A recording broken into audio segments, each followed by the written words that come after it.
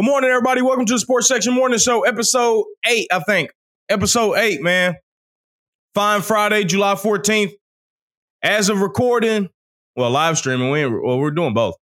Deandre Hopkins ain't signed yet, but the sports books are saying we're most likely to sign him. I'm going to jump right into that. So on Wednesday, I get a text.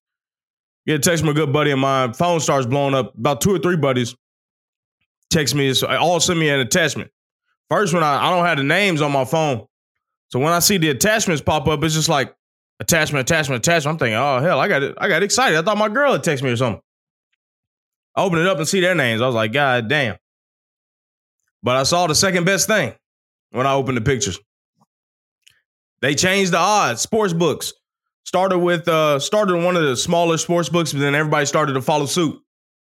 Deandre Hopkins went from, he was in the night before, he was around plus 500 to sign for the Titans, and the Patriots was the favorites. That is completely turned on his head, and Deandre Hopkins is now favored to go to the Tennessee Titans. Let's get a round of applause for that. Round of applause. It ain't done yet, but we're getting close, I think. Training camp's right around the corner. TFTV will try and be there, of course, give you all some content there.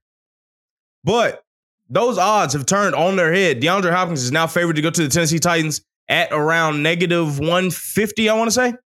Negative 150, and then the Patriots are at like plus 200, and then the Chiefs are at plus 400. So a good development on the DeAndre Hopkins front.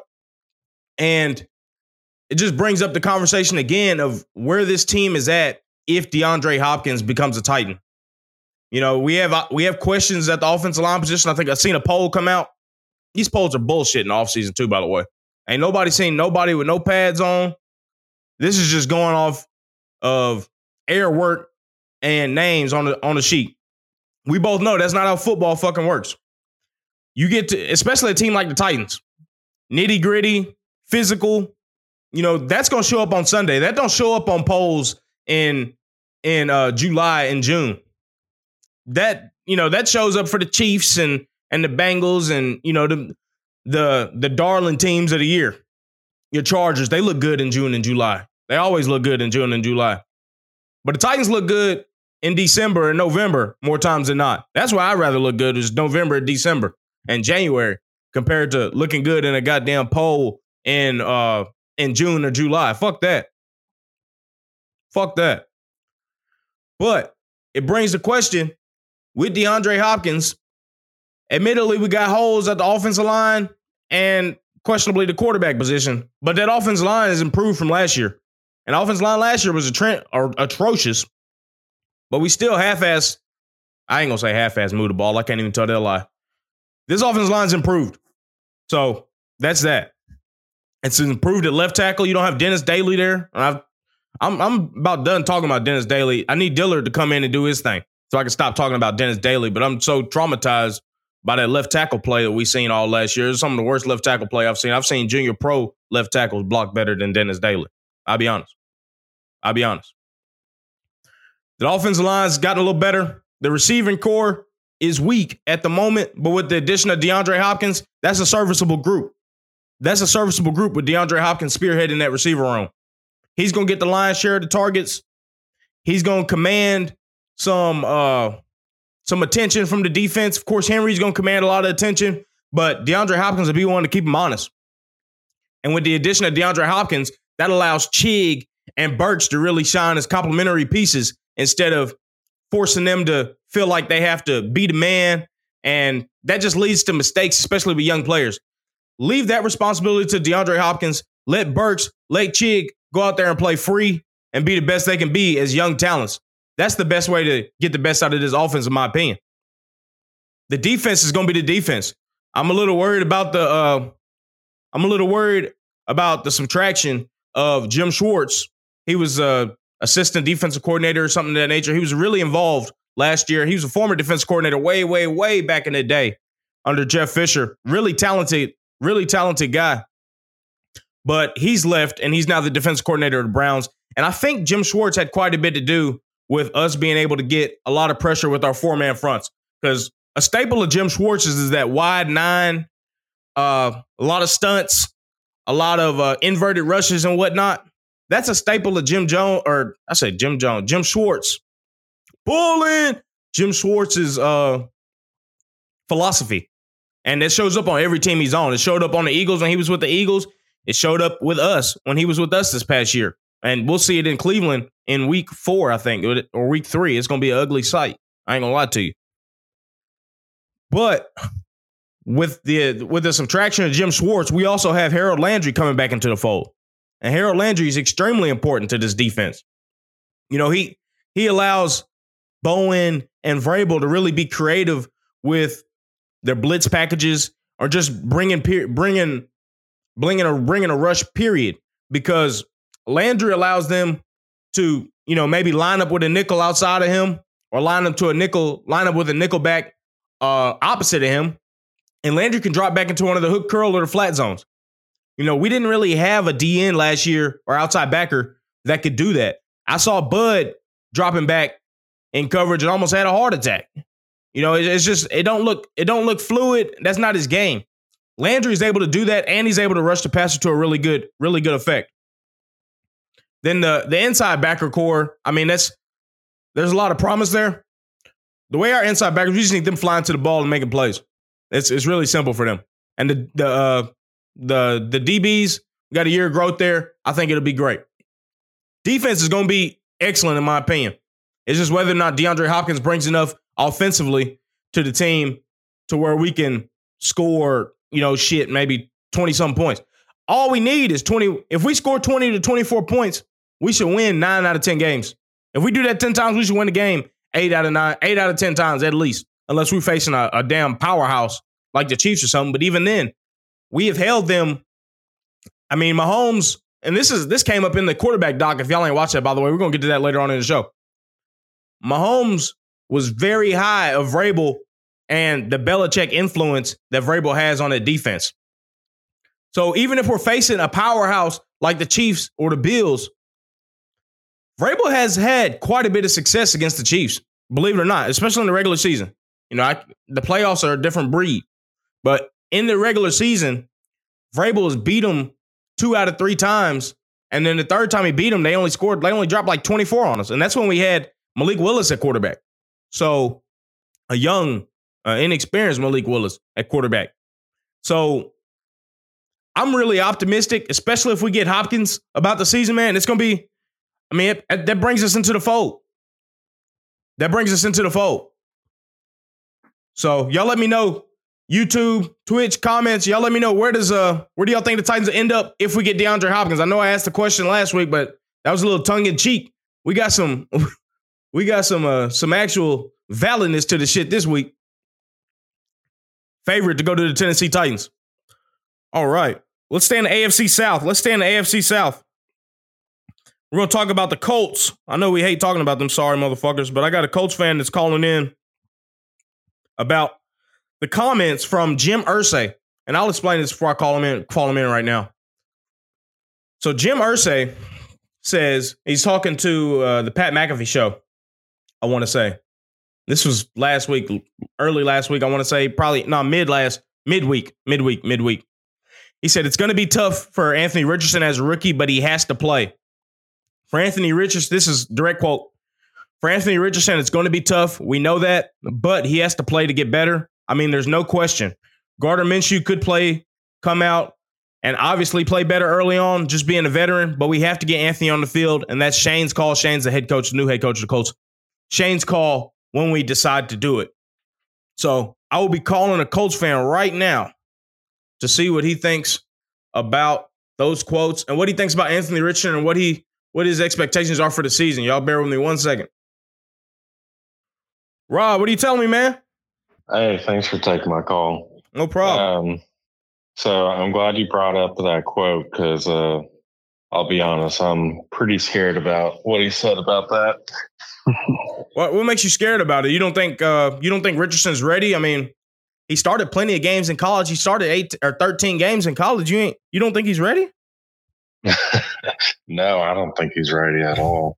I know they have that stat about his receivers dropping so many balls, but when I just look at just his game logs and really the only game I watched, truthfully, was him against Kentucky, but that about scared me off. Oh, man, that was terrible. So we don't even need to talk about that game because we got Levis. So we don't even need to talk about that game. That game never happened. It was bad on both ends, but I'll go ahead and just read the completions and attempts real quick for his 2022 game log. So his last game against Florida State, he was 9 for 27. Vanderbilt, he was 25 for 42, which isn't that bad, but it's Vanderbilt. Yeah, it's Vanderbilt. South Carolina, 11 for 23. Then this isn't bad. Texas A&M, he was 17 for 28. But I think if you take those games and you factor in the drop, so his completion percentage was around 55 or 58%. He was closer. Him and Levis were really similar in that aspect. But if you take the terrible drops that they had, his completion percentage was, something decent, something to write home about. Yeah, I guess one thing that worries me too. What is Josh Allen's QB coach? I don't know who's QB coach, but let me see. Greg Pinelli. Yeah.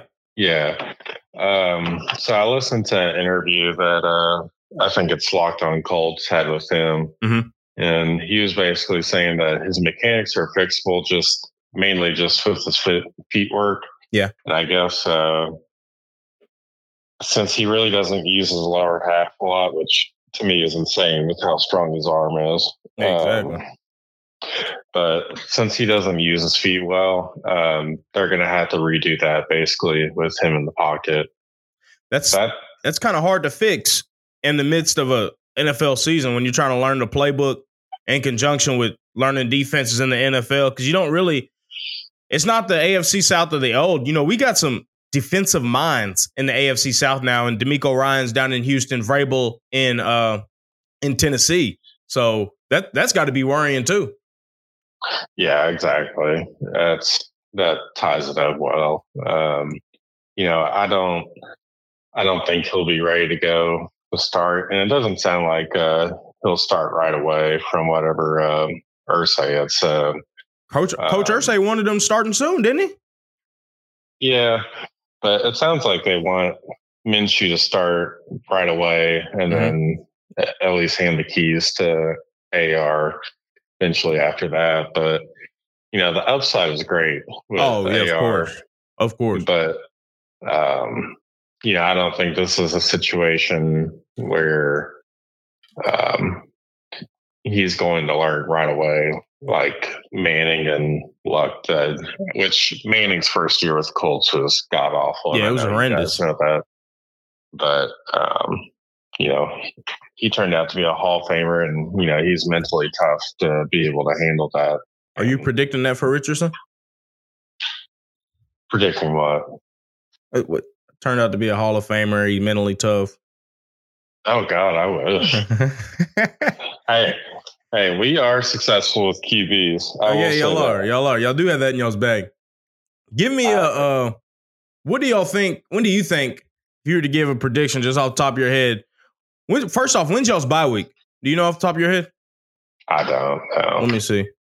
Because I was about to say, when do you think that Anthony Richardson would be in there starting this year? If you were to predict it. Like, I think me with the Titans, I think we'd have a change by Halloween. That's what I'm saying. Halloween? Yeah. We got a bye week right before that, I think, and then we play Atlanta at home. And we got an easy stretch after that. Y'all's bye week is week 11. Yeah. I could say early on, like week 5 or week 6, because we play the Jags, Texans, Ravens, Rams, and then Titans again. Yeah, so y'all will get y'all's ass whooped week 5, and then he'll probably make a change going into the Jacksonville game. But that Jacksonville game might be tough. But here's the thing. So y'all play Jacksonville, Houston, Baltimore, the Rams, us, Jacksonville again, and then Cleveland. So that first 7 weeks that ain't gravy. Y'all play all y'all's division games early. That's weird. That is weird. That's pretty shitty.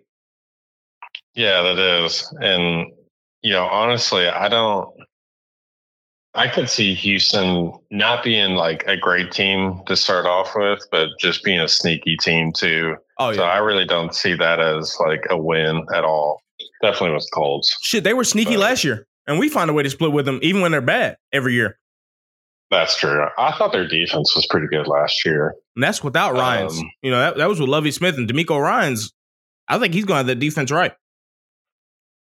But just to put a bow on the AR comments, so I don't know. It sounds like a long-term fix, or maybe not long-term, but maybe more than a year's fix. And Irsay being Irsay, he likes to have control, and he's part of the reason why we got rid of Carson Wentz right away. Right. Which, may not have been the worst idea, but no, I think that was the best thing for y'all was get rid of him, to be honest. But then we brought in Matt Ryan, who had 20 turnovers in 7 games. So I think that was a panic. That was a panic trade, in my opinion. That was just he was the best thing on the market at the time, and it's sort of like us trading for Julio. There's a little bit of glimmer of hope there. You'd think he'd come in and be above serviceable, but he ain't even serviceable. Yeah, no, he definitely wasn't that. Yeah, but. So let me flip this on you real quick. Mm-hmm. Who would you rather face at QB against the Colts whenever you guys play? Gardner Minshew or Anthony Richardson? I'd rather face Richardson. It depends what time of the year. We've always had trouble with Minshew. Even when he was at Jacksonville. I don't know what the hell he has on us, but he's just a playmaker. He's mobile. We have a problem with, mobile quarterbacks that aren't overly mobile, but, sneaky mobile like Mahomes and your Minshews and whatnot. But we play y'all. Let me see when we play y'all. We play y'all early, and then I think we play y'all late. We play y'all week 13 and week 5. So if it's week 5, I'd rather face Richardson, if that makes sense, because he's going to be a little wet behind the ears. And I think Vrabel will put him through hell with all the disguises that we have defensively. You know what I mean?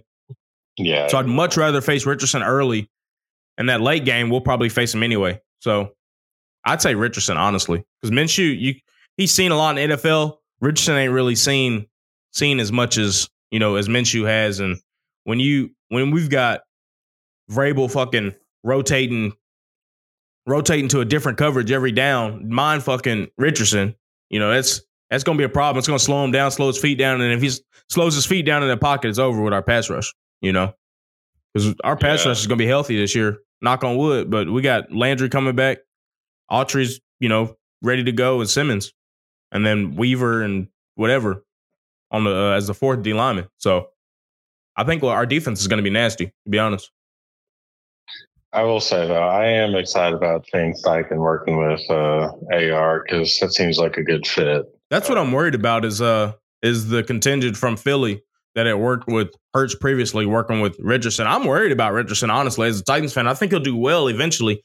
I'm not too worried this year, but you can't really say you're worried about any rookie quarterbacks this year the way the class was. I mean, Stroud is only going to be as good as his receiving core is, and he's got Tank Dell and Robert Woods. So I'm not really worried about him. But no. The only quarterback I'm worried about in the division is Trevor Lawrence, and then whatever quarterback we put out in the Titans. Those are the 2 quarterbacks I'm worried about. Yeah, that's fair. So yeah, man. What's your prediction for the Colts? What do you think y'all are gonna do this year? I have no clue. Are you hoping for wild card? Maybe. God, I'd be happy with 7 wins. I really don't. Which that would put us in a bad position for drafting, but I'm not really expecting much. That's the thing. For me, if I have a team that I know is not going to make the Super Bowl or playoffs, I'm not going to say I hope they lose, but it's really counterproductive in the grand scheme of things when you're in that middle ground of 8-8 or what's 8-9 now, and you're drafting in the middle to top half of the first round. You're sort of missing out on those elite talents. That's the sort of shitty part where you can get in a little graveyard of the NFL. That's where the Titans were for years. Yeah, you guys definitely were just in that slot always seemed like. But Jeff Fisher, God dang, he went 8-8 probably 10 years in a row. Yeah, good enough to keep his job, but not exactly what you all want. Right. But oh man. Yeah. I don't know. I think the AFC South is getting better. I think Houston will be better. And of course, Jacksonville and Tennessee. Oh yeah. So I really don't expect much from the Colts this season. So we'll just see what happens with AR and just see who takes the keys to the car. At least y'all have reason to be excited, with Richardson and something to look forward to compared to having Ryan, yeah, it is. So that's a good feeling to have. But this year for y'all was always going to be, just not a bogey year, but just a buffer year, for next year to be ready for next year. I don't know what y'all's cap situation looks like or y'all's core, but this is always going to be a rebuilding year. Yeah, that's what it is. So, yeah, I'll still enjoy talking shit to the Colts and beating the hell on y'all, which I think we'll do this year. Maybe, I don't know. You don't never know with us. We don't ever know with y'all, but we always have close games. But yeah, man, that's fun. But hey, thanks for taking my call. No problem, buddy. I'll talk to you soon. Sounds good. Bye. All right. That's Rob, man, Colts fan, calling in about his views and opinions of Anthony Richardson and whether he'll be starting with Indianapolis. So me personally, I don't, like I said to him, he posed a good question about who would I rather face as a Titans fan between Anthony Richardson and Gardner Minshew. And personally, I'd rather face Richardson. Yeah, he's a little more dynamic than Minshew, but he's green a little bit. He's not. Vrabel is going to, the way we disguise our coverages on the back end and disguise our blitzes, or if we blitz at all, being able to bring pressure with only rushing 4 and the coverage is being so disguised on the back end, that spells trouble for young quarterbacks. We, up until last year, I think we had a horrendous record against rookie quarterbacks, which I don't understand. But for a player like Richardson, who is green with the amount of games he's played in college at quarterback and, not having much experience in the NFL, that bodes well for the Titans, in my opinion. It really does. So I'd much rather face Richardson, especially early in week 5.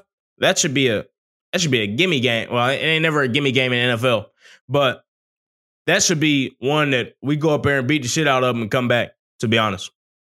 That late game in week 13, week 14, that could be a little more difficult, but I'm still not high enough on the Colts to say I predicted for them to, I predicted for them to get swept by us anyway. So Anthony Richardson don't really change none of that for me. Now, if he starts balling out in the beginning of the season, if he gets in there, then maybe. But I still see us sweeping the Colts. Chat, y'all let me know what y'all think the Titans will do against the Colts this year. Do you think we'll sweep, split? Y'all let us know in the comments on YouTube, Twitch. Make sure y'all subscribe on YouTube, subscribe on Twitch, and follow all the socials at TFTV Sports, Instagram and Threads, TFTV.sports. All right. Let's get into some Nashville SC talk. Nashville SC talk. Game against Philadelphia Union. Couple of midweek game against Philadelphia Union, man. Nashville was unlucky. They were really unlucky not to finish their chances. They had, 18 shots to Philadelphia's 9, 3 shots on target to Philadelphia's 5, with 58 possession of the ball. Nashville did. So, it's just really, really unlucky, and it just boils down to just not having that clinical striker up front. Bunbury missed a fucking sitter. It was terrible. Bunbury did, man. Irritates the fuck out of me. But the first penalty was, I think, McNaughton. So they get a cross in from the left half space. McNaughton's defending the far post. Guy jumps up. McNaughton almost kills him. Throws him into the post. Damn near hits the post, hits his head on the post. I saw the shit. I said, damn. Of course, it's a penalty. They convert. We're not lucky enough to have Matt Turner in between the sticks to save them penalties. But the second one, that was also, in my opinion, that was also a penalty, man. He just took him out after he delivered the cross. You can't do that, man. Especially with a shameless and horrific referee that we had that night that thought he could control the game and wanted to control the game, but had no control of the game. You know, he wanted to put his imprint on the game. And he did that with 2 penalties. So Nashville hit the post fucking five, 6 times maybe. It was tough. Mukhtar got a ball through the lines, turned, going down the right channel, chips it over the keeper, hits the center of the crosspost. It's just, man, it was tough. It's just one of those games where it just don't fall your way. And it sucks that we got Lovitz as a red card or left back, and then Shaq Moore, he got a red card, which is a soft red card to me. But both of them would be out for the game against Cincinnati on Saturday. So that's a huge, huge loss that we can't afford to have against a team like Cincinnati, who's been the best in the MLS so far. Tough. Tomorrow will be tough. On that red card with Shaq Moore, I thought the shit was soft, to be honest. I mean, you always have players running together, and yeah, they had a little extracurricular with the shoving afterwards, but that's not red card worthy. I've seen people get elbowed in the face intentionally, going up for headers and such, and that's not a red card, and that's way more mischievous and devious than what Shaq Moore and the run-in he had together with the Philadelphia player. I think that just goes to the terrible refereeing and the referee trying to put his stamp on the game when he just never had control at any point. Y'all let me know what y'all's predictions are for Nashville SC against FC Cincinnati coming up tomorrow on Saturday. It's going to be tough, man. I'm predicting I'd love to say a 1-1 draw. That's what I think I'm going to go with. I think we'll go up there. It'd be good to get a point against Cincinnati. So I predict a 1-1 draw between Nashville SC and FC Cincinnati tomorrow. So that'd be a good point gotten, to be honest, with the way Cincinnati are playing and where they're at in the standings. So you can't complain about a point, especially away from home. So on some brighter news for Nashville SC, according to Valer Shabila, apologies if I butchered your name, Nashville SC are pursuing Nottingham Forest striker Sam Surridge. 24-year-old Englishman scored once in his 20 Premier League season. I'm butchering this shit. Can't read. 20 Premier League appearances last year. He scored 9 in a championship the year before that with Nottingham Forest. Was integral to them getting promotion. In his career, he has 52 goals in 213 games, and he's a young player. 24 years old. He's exactly the frame that I spoke about before, and that's been echoed by a couple of TFTV members that have talked about what they look for in a Nashville SC striker, Austin in particular. But he's that big body striker that you can throw the ball up top to, and he'll bring it down and sort of lay it off to his teammates. I've seen clips of him there because Nottingham Forest, they played in the Premier League at least, and even in the championship, they played long a little bit. And they would play the ball long to him. He'd cushion the ball with either his thigh or his boot, and was just able to lay it off. And that'll be great for the way Nashville play with the runners they have in Leal, Mukhtar, and Schaufelberg. It'd be perfect for him late in games. But he's 6'4" or 6'3", British, playing for Nottingham Forest from Slough, United Kingdom, and he's only 24 years old. So a young striker, and Nottingham Forest bought him for £2.5 million from, well, it says £2 million, 1.85 million euros, something like that, from Stoke City in January of 2022.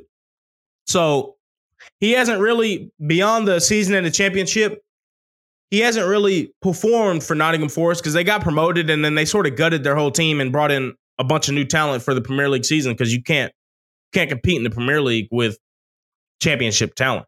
You know, that I think Cooper's our manager. He's just not good enough to do that.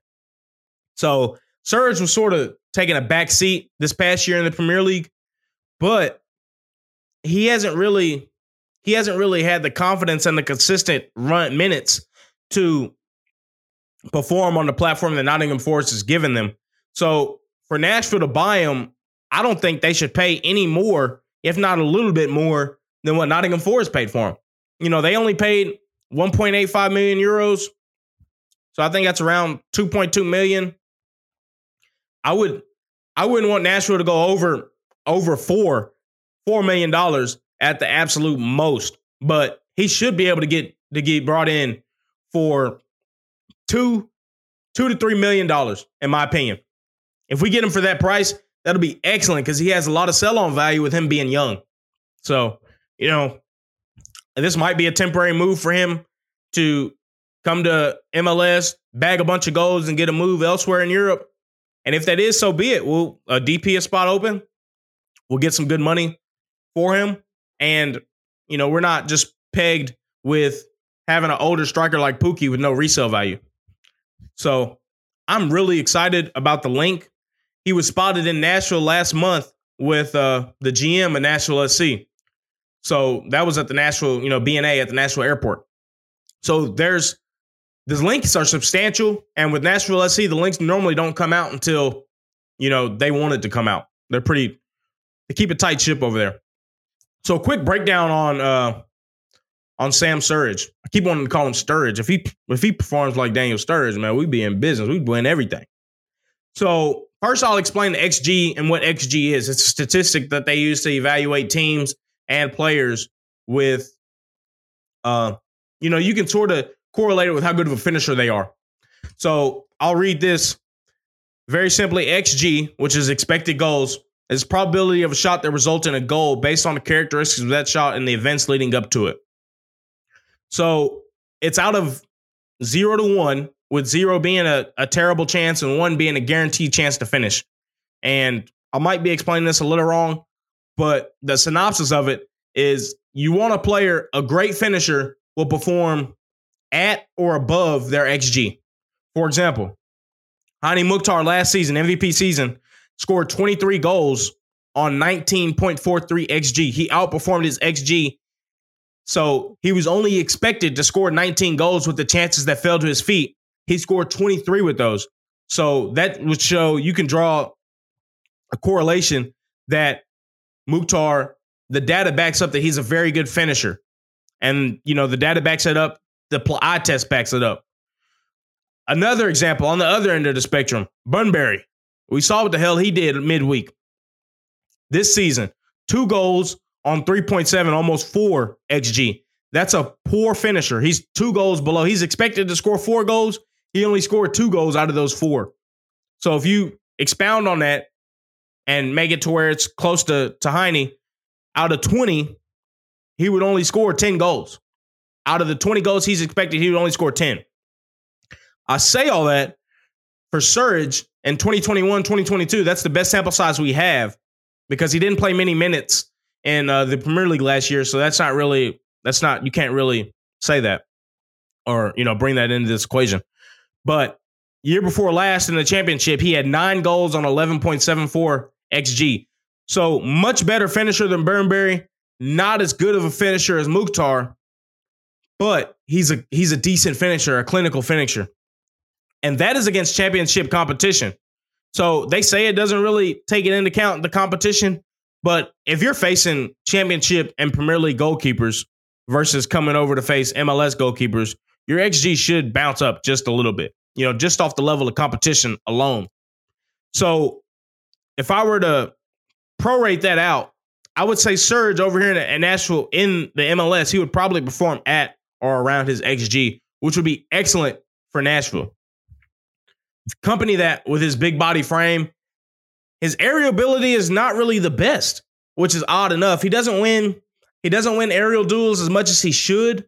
And I'm not sure if that's because the championship is a much rougher league and he was really young. So hopefully that would improve once he would get to Nashville. Excuse me. But his clinical finishing is going to be amazing for Nashville SC. So what else? With assists, he provided 3 assists in that year also in the championship for Nottingham Forest. 3 assists on 2.71 XA, which is the same as XG. It's just X assists. So he can create some chances for his teammates, which would be very good for Nashville also. Relieve some of that creative burden off of Mukhtar and Leal. And I just think he'd do extremely well if Nashville were able to pick him up. He would slot right into the side, and I think he'd be great. I think he would be excellent. Here's some other statistics for for Surridge. So this is in the same season, that 2021-2022 championship season. For the percentile rank versus forwards, other forwards in that league, he ranked in the 97th percentile, which is extremely good, and non-penalty XG. So that's his XG not taking into account penalties. So mostly better than all other forwards in that respect. 97th percentile in shots taken. So he takes the shots when he has the chances. He's not one to try and lay it off. He's a little bit selfish in that respect. That's something you'd want in a striker. His non-penalty XG plus his XAG is in the 96th percentile. So top of the league in that. And in his shot creating actions, he's in the 79th percentile. So he creates chances with his movement. Well, I would consider him more of a poacher that also is able to run the lines and run the channels a little bit. But he's able to, in the clips that I've seen of him, he's able to make space for himself in the box, which is very, very important. If Nashville tries to go to a more position-oriented or a possession-oriented system with the diamond and try and control games a little bit more, which they have been doing in the past few weeks, they just haven't been able to convert those chances. A striker like Surridge, who's a poacher in the box, that is able to create space for himself, be an aerial presence because he stands at 6'4", is very important in breaking down teams that will be in their low block. You could cross the ball into him, which Nashville has a big tendency of doing, is flying down the flank, throwing crosses in. He has a soft enough touch from what I've seen to where he can interlink and combine with the other forwards, whether that's Mukhtar or Leal, combining with him in the interplay. And once again, he just creates space for himself, and he's clinical when he has that space and the ball falls to his feet. So, like I said, in the aerial duels, he's not the best aerially, which probably, in my opinion, might have more so to do with the championship. That's a really physical league. He's only in the 69th percentile in aerials, one nice. And he's good on corners. That'd be with the clearances. He's 87th percentile in clearances, so he would help us on corners defensively if we put him in the box to defend corners. And touches in the attacking penalty box, he's in the 94th percentile. So he's in the box, he's a presence in the box, and he likes to have the ball in the box. So I think he would do extremely well with Nashville SC. We should be able to get him in for around $2 million, $3 million, in my opinion. Any more than that would be a reach because, he hasn't really performed well beyond what he did that first season with Nottingham Forest in 2021-2022. So if we can buy him for what they bought him for, I think they will be happy with it. Y'all let me know in the comments, Nashville SC fans, are y'all excited about the potential signing of Sam Surridge? Where do y'all think he would end up with Nashville SC, whether starting or playing a bench role when he comes in? He'd definitely probably be starting, in my opinion, but y'all let me know. Y'all also let me know how well y'all think he'll do with Nashville SC. Goal tally and such with Mukhtar. Very, very important get if Nashville SC is able to get him. All right, moving on to the U.S. men's national team. Their loss to Panama in the Gold Cup semis on, I want to say Wednesday. Might have been Wednesday. Matt Miazga, what a fucking idiot. So I'll go right to him. Well, no, I'm not going to get into him yet. Or I'm going to save that for last. I'll explain what happened for those that weren't able to watch the game. So overall, the U.S. men's national team in this tournament just really, frankly, wasn't good enough with the players that they picked at their disposal. And I get it, the good players are going to want to be at preseason with their clubs, especially European clubs, and in the business end of the MLS. But, it still wasn't good enough. Jesus Ferreira, really bad miss in the 65th minute, gets a ball cut back to him. He's around the penalty spot. Fucking not blasted, but pulls it wide, left of the post. Should have been a goal.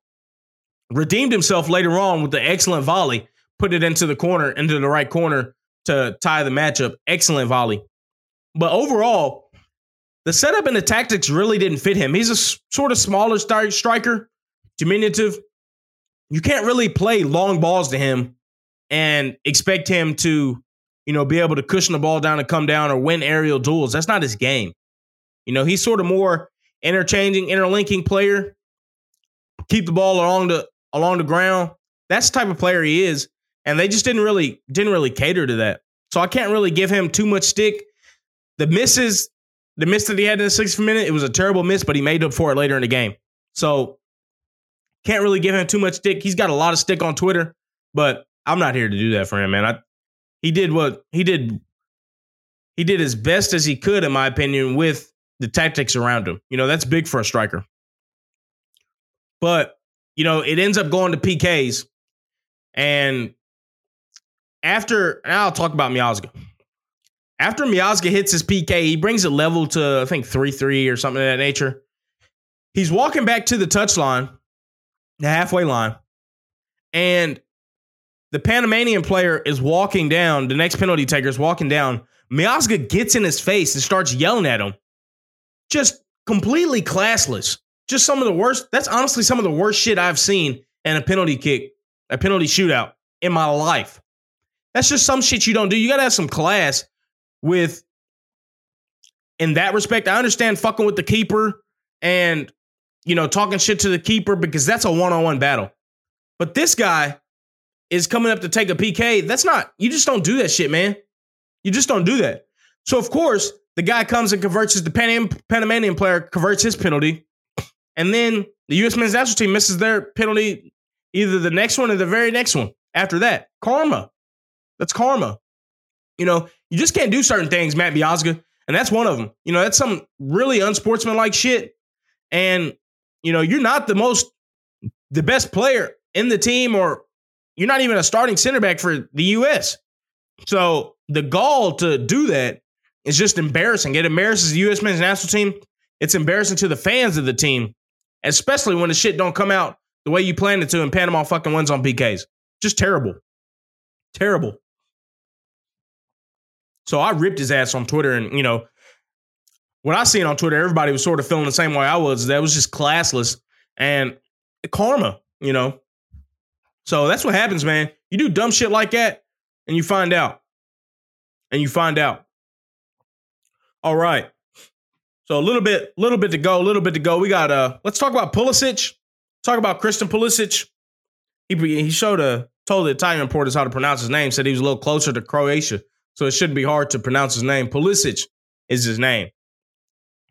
So the move to AC Milan was confirmed. He had his media done and all that, and I think he'll do really well there, to be honest.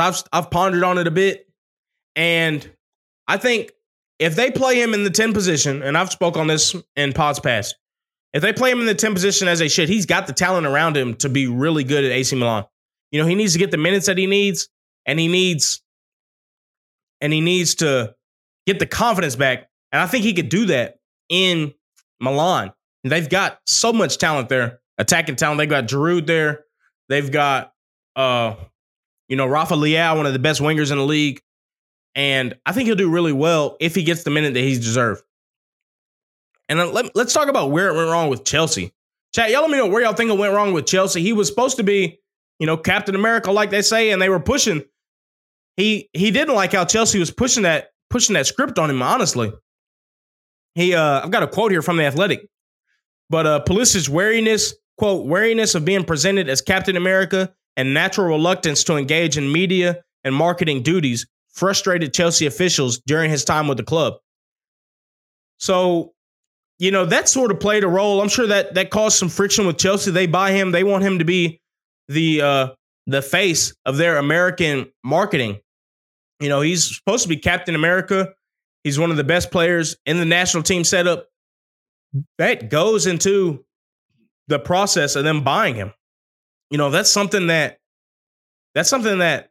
they thought about when they bought him. That all goes in when you spend big money on a player. That goes into you thinking about the return you'll get for him, and his reluctance to do that probably really rubbed them the wrong way, management's perspective. Of course, they're under new management, and that has nothing to do with the layout and the tactics of how he was deployed at Chelsea, but it damn sure didn't help. The tactics-wise, when he was at Chelsea, that was abysmal. Chelsea they haven't really attacked well as a squad, as a team since, probably 2 or 3 years ago, since they won the Champions League, and he played well that year. But since then, he had been deployed as a wing back, just played out of position. And even when he was played in position off the left, he wasn't in consistent minutes. So he could never get consistent time as a player and really build that confidence. Goes back to what I said about Surridge. With attackers, if they don't have consistent minutes, it's hard for them to get into a rhythm and have that confidence that they exude on the field and to where they're able to score great goals and just have confidence with the ball at their feet. He was never able to really get that at Chelsea. And, that did a detriment to him and just consistent or was a part of why his form was so shaky throughout his tenure at Chelsea. Chat, let me know, are y'all happy about the AC Milan move? Y'all let me know in the YouTube comments if y'all are watching this after. Are y'all happy with the AC Milan move? Do y'all think he'll BWill at the 10 position? How many goals and assists do you think he could get in the calendar year with AC Milan or over the course of the season? Chat saying, look how many attacking players go there and don't do well. At some point, is it the player or the club? Of course, it's the player or the club at Chelsea.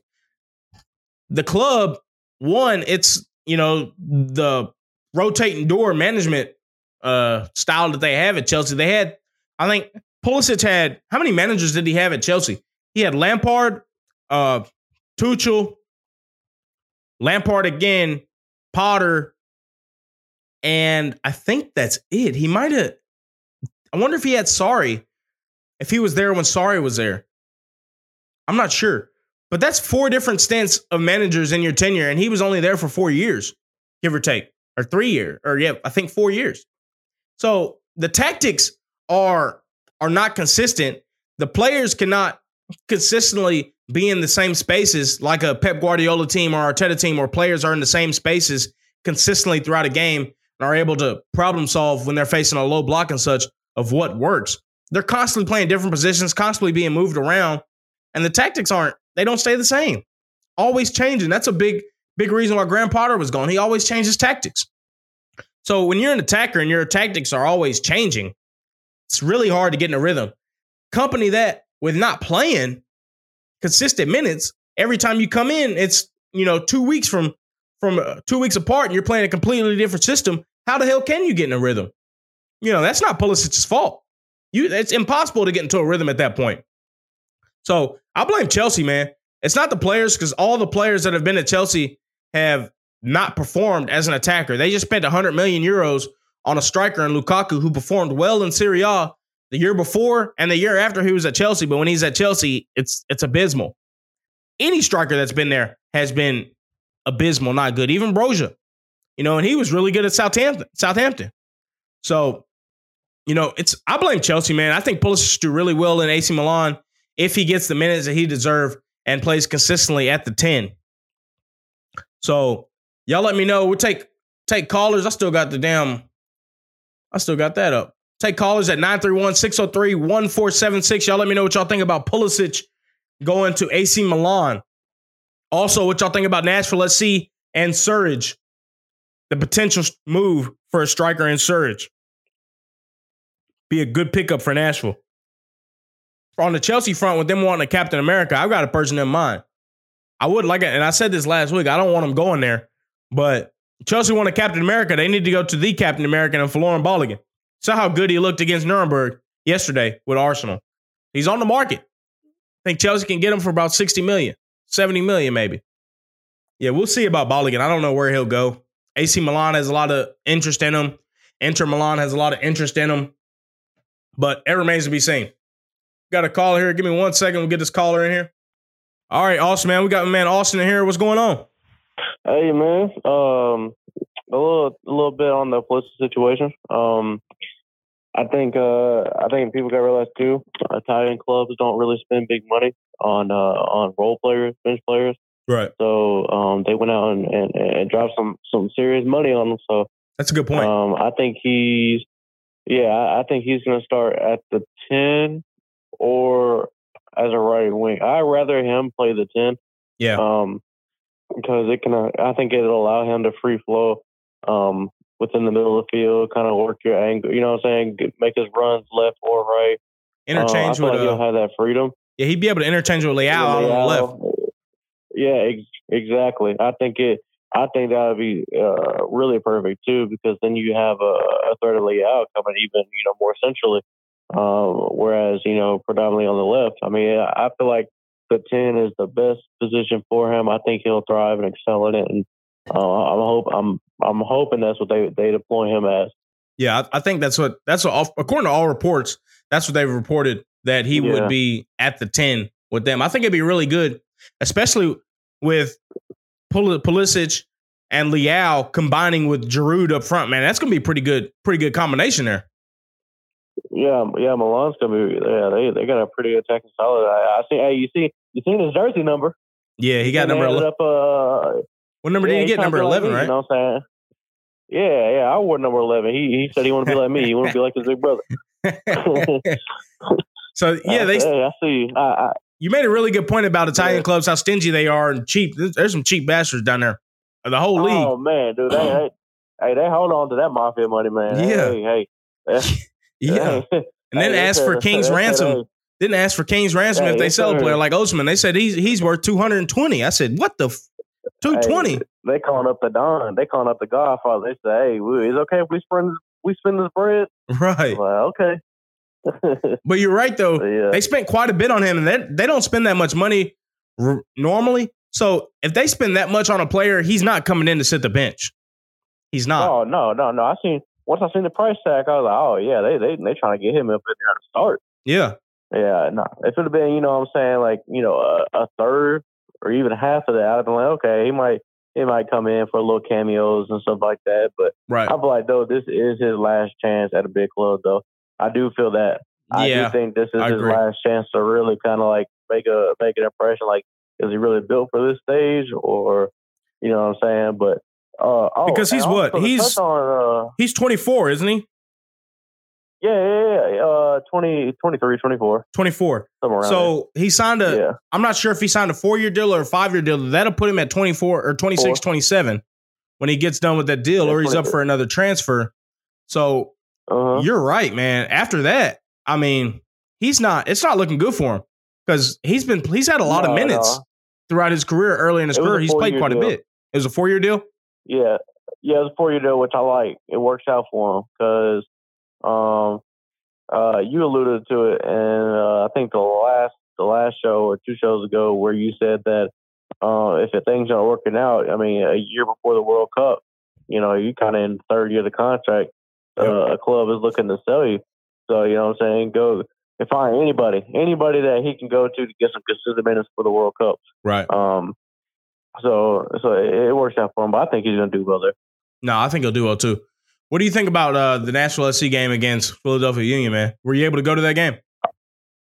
No, I didn't go to the game. You know what I'm saying? I was in there, you know what I'm saying, grinding, working, being a hardworking man. But but I did get a chance to watch the replay of it. Awful. Horrendous. I don't think they played terribly, but it's just a matter of them not finishing their chances, man. I feel like they were more unlucky than anything. Yes. Yeah. Well, exactly. That's more of my point. Like, you know, I could count 2, maybe 3 goals in the first half alone. That like you have to cash those in. You have the fucking Bunsbury. Yeah. Just Buns. I mean, just not even put it on frame. Yeah, put it on frame. If it gets saved, if it gets blocked, deflected, something like that, okay, I can live with it. You know what I'm saying? I still think he got to score. Right. I can live with it. Man, you damn near took my satellite out. Man. Hitting that thing over the crossbar. Oh, my God. He's Buns. And, he's living up to his name for sure. And then you got I mean, I can't really expect too much of a center back, but he tried to scissor kick that thing in. I mean, hey. Yeah. I like it. I like the effort, man, but. Yeah, it wasn't an easy chance, but damn, I mean, I like to see it on target.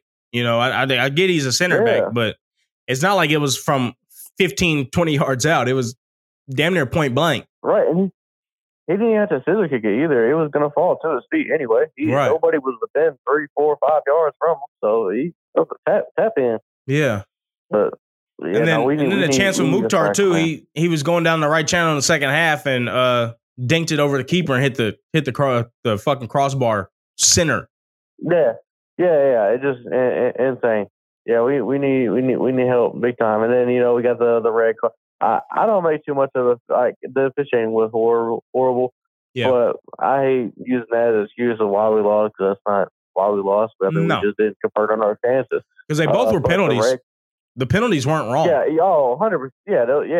Anybody that I seen a bunch of NFC fans complaining on Twitter how they weren't penalized. I'm like, those are both clear fouls. Yeah. Like, McNaughton almost killed the guy. Yeah, right. Yeah, I was like, bro, like, you know what I'm saying? I get we're fans at the end of the day, but like, dog, that's a foul. Wholeheartedly.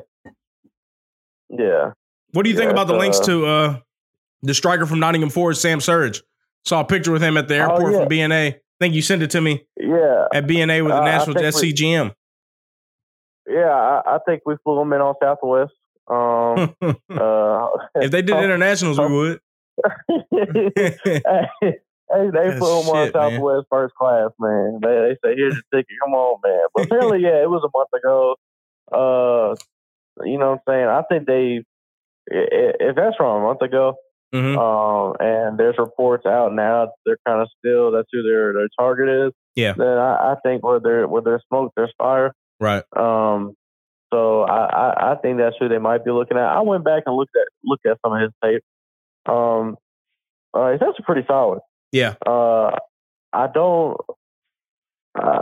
think he's a long-term solution, even though he is young. He's 24. Right. Because a Premier League player. I mean, he played at Nottingham Forest. Right. You have a team like that or a player like that playing at a club like that, and they come over here, and put up double-digit goals. Man, he's going right back over there. Exactly. So.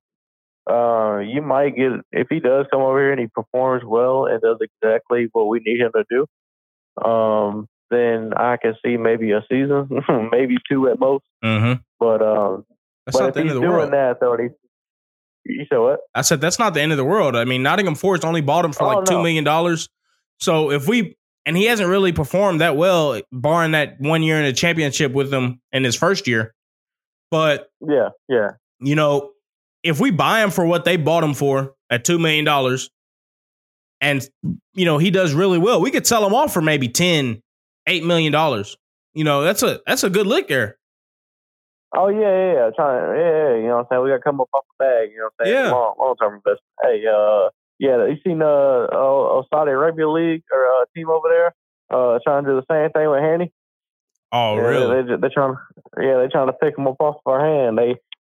They apparently, sources have confirmed, they have put in a lucrative offer. Now, I don't think he's leaving, just for the simple fact that he's a little bit up there in age. He's kind of established his roots, his grounds here in Nashville. Yeah. I think I hate saying this phrase, but I mean, I think he is a MLS lifer. Like, I think he's gonna be here for the long haul. So I don't think it's necessarily a bad thing. No. I mean, I think it more has to do with his work in the community. Right. He's got the Mukhtar Academy. Yep. He had it. A lot of people don't know this, but he had his wedding at Geoda's Park. Really? Yeah. I mean, hey, I don't blame him, man. You know what I'm saying? It's new. It's all right. He probably got a discount on renting it out. Not even a discount. He might have got the thing for free. He's the best player. He said, "Hey, you don't let me rent this out, I'm leaving." Right. So, you know what I'm saying? Yeah, hey. I don't know, man. That money has turned heads in Saudi Arabia League. So, it's something to be worried about for sure. But if they came here and offered like 20, 30 mil, obviously, like, you know what I'm saying? Hey, yeah, buddy. Hey, we're going to have to get you up out of here and you can spend that 20 and 30 mil. Right. You know what I'm saying? Build a world-class MLS team with that type of bag. You really could. This is, I mean, I would hate to see him go, but of course, if a move or an offer like that comes in, I mean, you just can't turn that down. You could really set up the club for the future.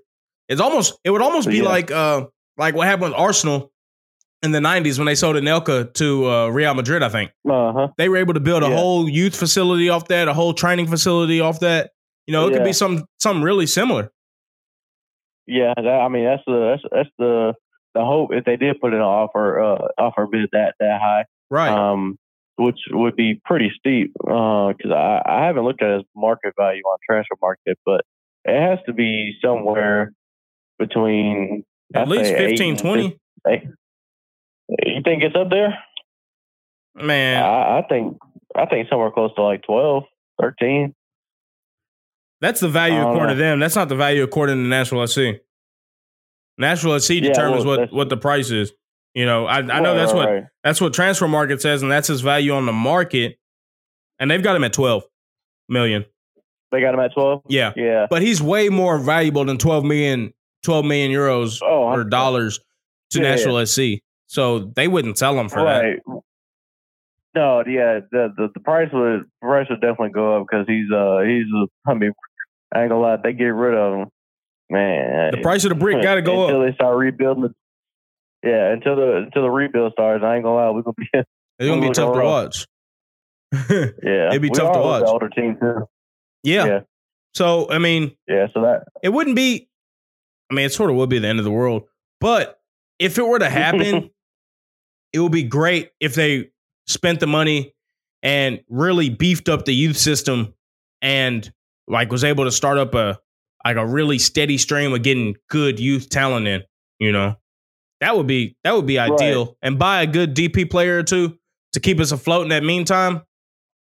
Buy up some really good young talents. And I mean, I think it'd be fine. It'd be shitty in the short term, but I think it'd be great for the club in the long term. Oh, absolutely. It's at the club for future. Did you watch the US game as well? I watched the replay of it, man. It was it was tough. They man, what did you think about Miazga and the PK when he made the PK and come back and yelled at the Panama play? I thought that was some fucked up shit, man. Hey, I ain't gonna lie. You liked it? I like it. Yep. Yeah. Like just as a former player, man. Like, you know, I think the biggest misconception that people get from soccer is like, oh, it's a soft sport. For sure. This and that. Like, bro, like I don't think people realize, man. Like, folks is getting killed overseas over this stuff. You know what I'm saying? This shit's serious. Yeah, it's a bloodbath. And I like the fire, competitiveness, stuff like that. I think it's a little bit overboard. Yeah, probably, but no, I think though if you gotta talk, man, you gotta wait till a little bit at the end. You know what I'm saying? Right. You know, your boy Matt Turner. Hey, he's a monster. He had one of them though. He probably should have got. But that's a PK though, man. That's the penalty kicks are iffy, man. He saved plenty to give him to where he can get some slack on one. You know. Yeah, he's career like 40-something %. Right. Which is insane. And he made a really good save on one of the chances the Panama players had in the box. I think they headed it down and it bounced up, and it's a really tough save for a keeper. Yeah. Oh yeah. And knocked it back over the crossbar. Yeah. Yeah. That's tough. No, I think the performance though by the team itself, you really, I mean, I expected them to get to the final. Yeah. But there's a lot of people that didn't. Even Vegas didn't have us getting to the final. Honestly, they have Mexico. I think Mexico was like minus 300 to win the tournament, which they probably will. Yeah, they should. They should. But we're also deploying our like Z team out there. It was terrible. I feel like though that what they should have done, because we got the Olympics coming up. Yeah. The U23 Olympics. I think what they should have done was whatever roster that they were going to put out there for the Olympics, and possibles, put them out there on that Gold Cup roster, get them some valuable experience against, probably not the best, the most skilled countries in the world, but get them some international experience so when they're ready for the Olympics. I think that's what they should have done. They should have made it. That is a good idea. Instead of just throwing me and you out there and say, hey, go win the Gold Cup. Right. Yeah, that's a really good idea. Looking back at it, they probably should have done that, to be honest. Yeah. Oh, Japan did that a few years ago. Mm-hmm. They sent out for like a little. They got invited to Copa America. Yeah. And so they sent out what they were going to send out for the U23 squad. Right. They didn't make it out the group stage, but they got 3 valuable game time experiences against 3 really quality nations. Mm-hmm. And they ended up making it to the Olympic semifinal. Right. Later on. You know what I mean? So that experience kind of adds up. Yeah, it ain't like it's a waste, Right. Exactly. What do you think about the odds for Deandre Hopkins coming to the Titans? Hey, in your words, I put a little thou wow on it. Put a little thou wow on it. I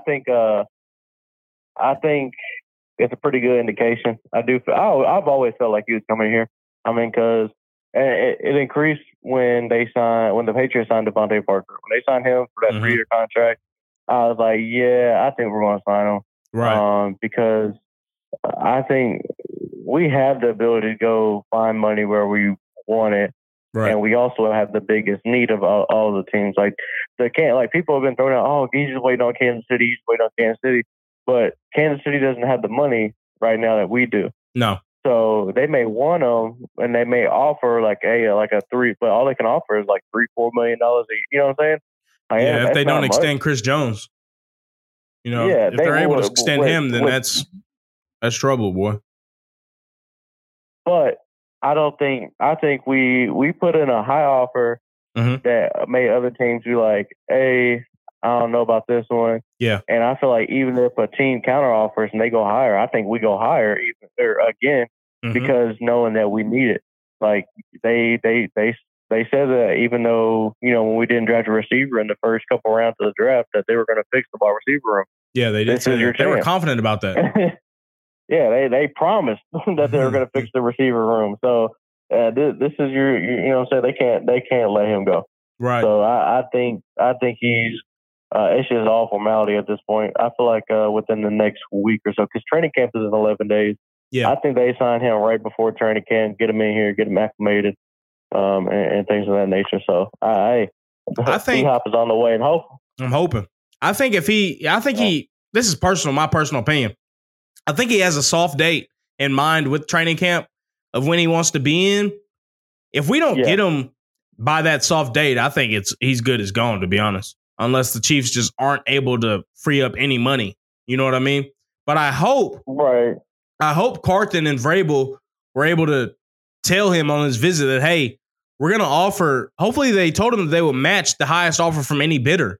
I'd imagine that's what they did. As desperate as we are, surely that's something in the back of his head that he's just waiting on a team to come in to try and see if he can improve on that money. If he can't improve on the money by training camp, then he ends up with us. Hopefully that's the thinking that he had. That's what my opinion of it is. Do you think that's something that he would be thinking in that aspect? Oh, for sure. You always got to, use leverage in the situation. Right. Because really there's no incentive for him to sign right now. No. Zero. So I think he is going to try to wait it out until training. I do think that he's going to sign before training camp only because I feel like he's one of those players, like, he's going to get his days off. He's not going to be out there crying and like a dude that's trying to make the roster is, or he's out there every day practicing and grinding. He's going to have his days off, vets have their days off, stuff like that. Right.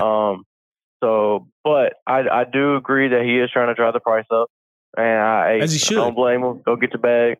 But even if the Chiefs, like you said, even if the Chiefs re-sign Chris Jones and they free up some money to sign him, I still think we can offer more money now. Whether if the Chiefs offer what we offer now, I ain't gonna lie, it might be a little bit of trouble because not only do you get the money that you want, you also are competing on a better team. Like, exactly. Just keeping it real. Yeah. But I don't think that's gonna happen. I think they're gonna send him the private plane this time.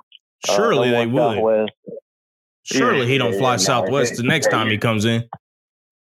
Yeah, no, they got to send him the charter flight. It's Amy's personal plane. Yeah, better be picking him up. I better, what I'm saying. When the pictures come out on Twitter where they hop off the plane, the videos and stuff like that. Yeah, I see him, somebody from the Titans facility hold up a D-Hop sign in the little waiting area at the airport. At BNA. I'm gonna.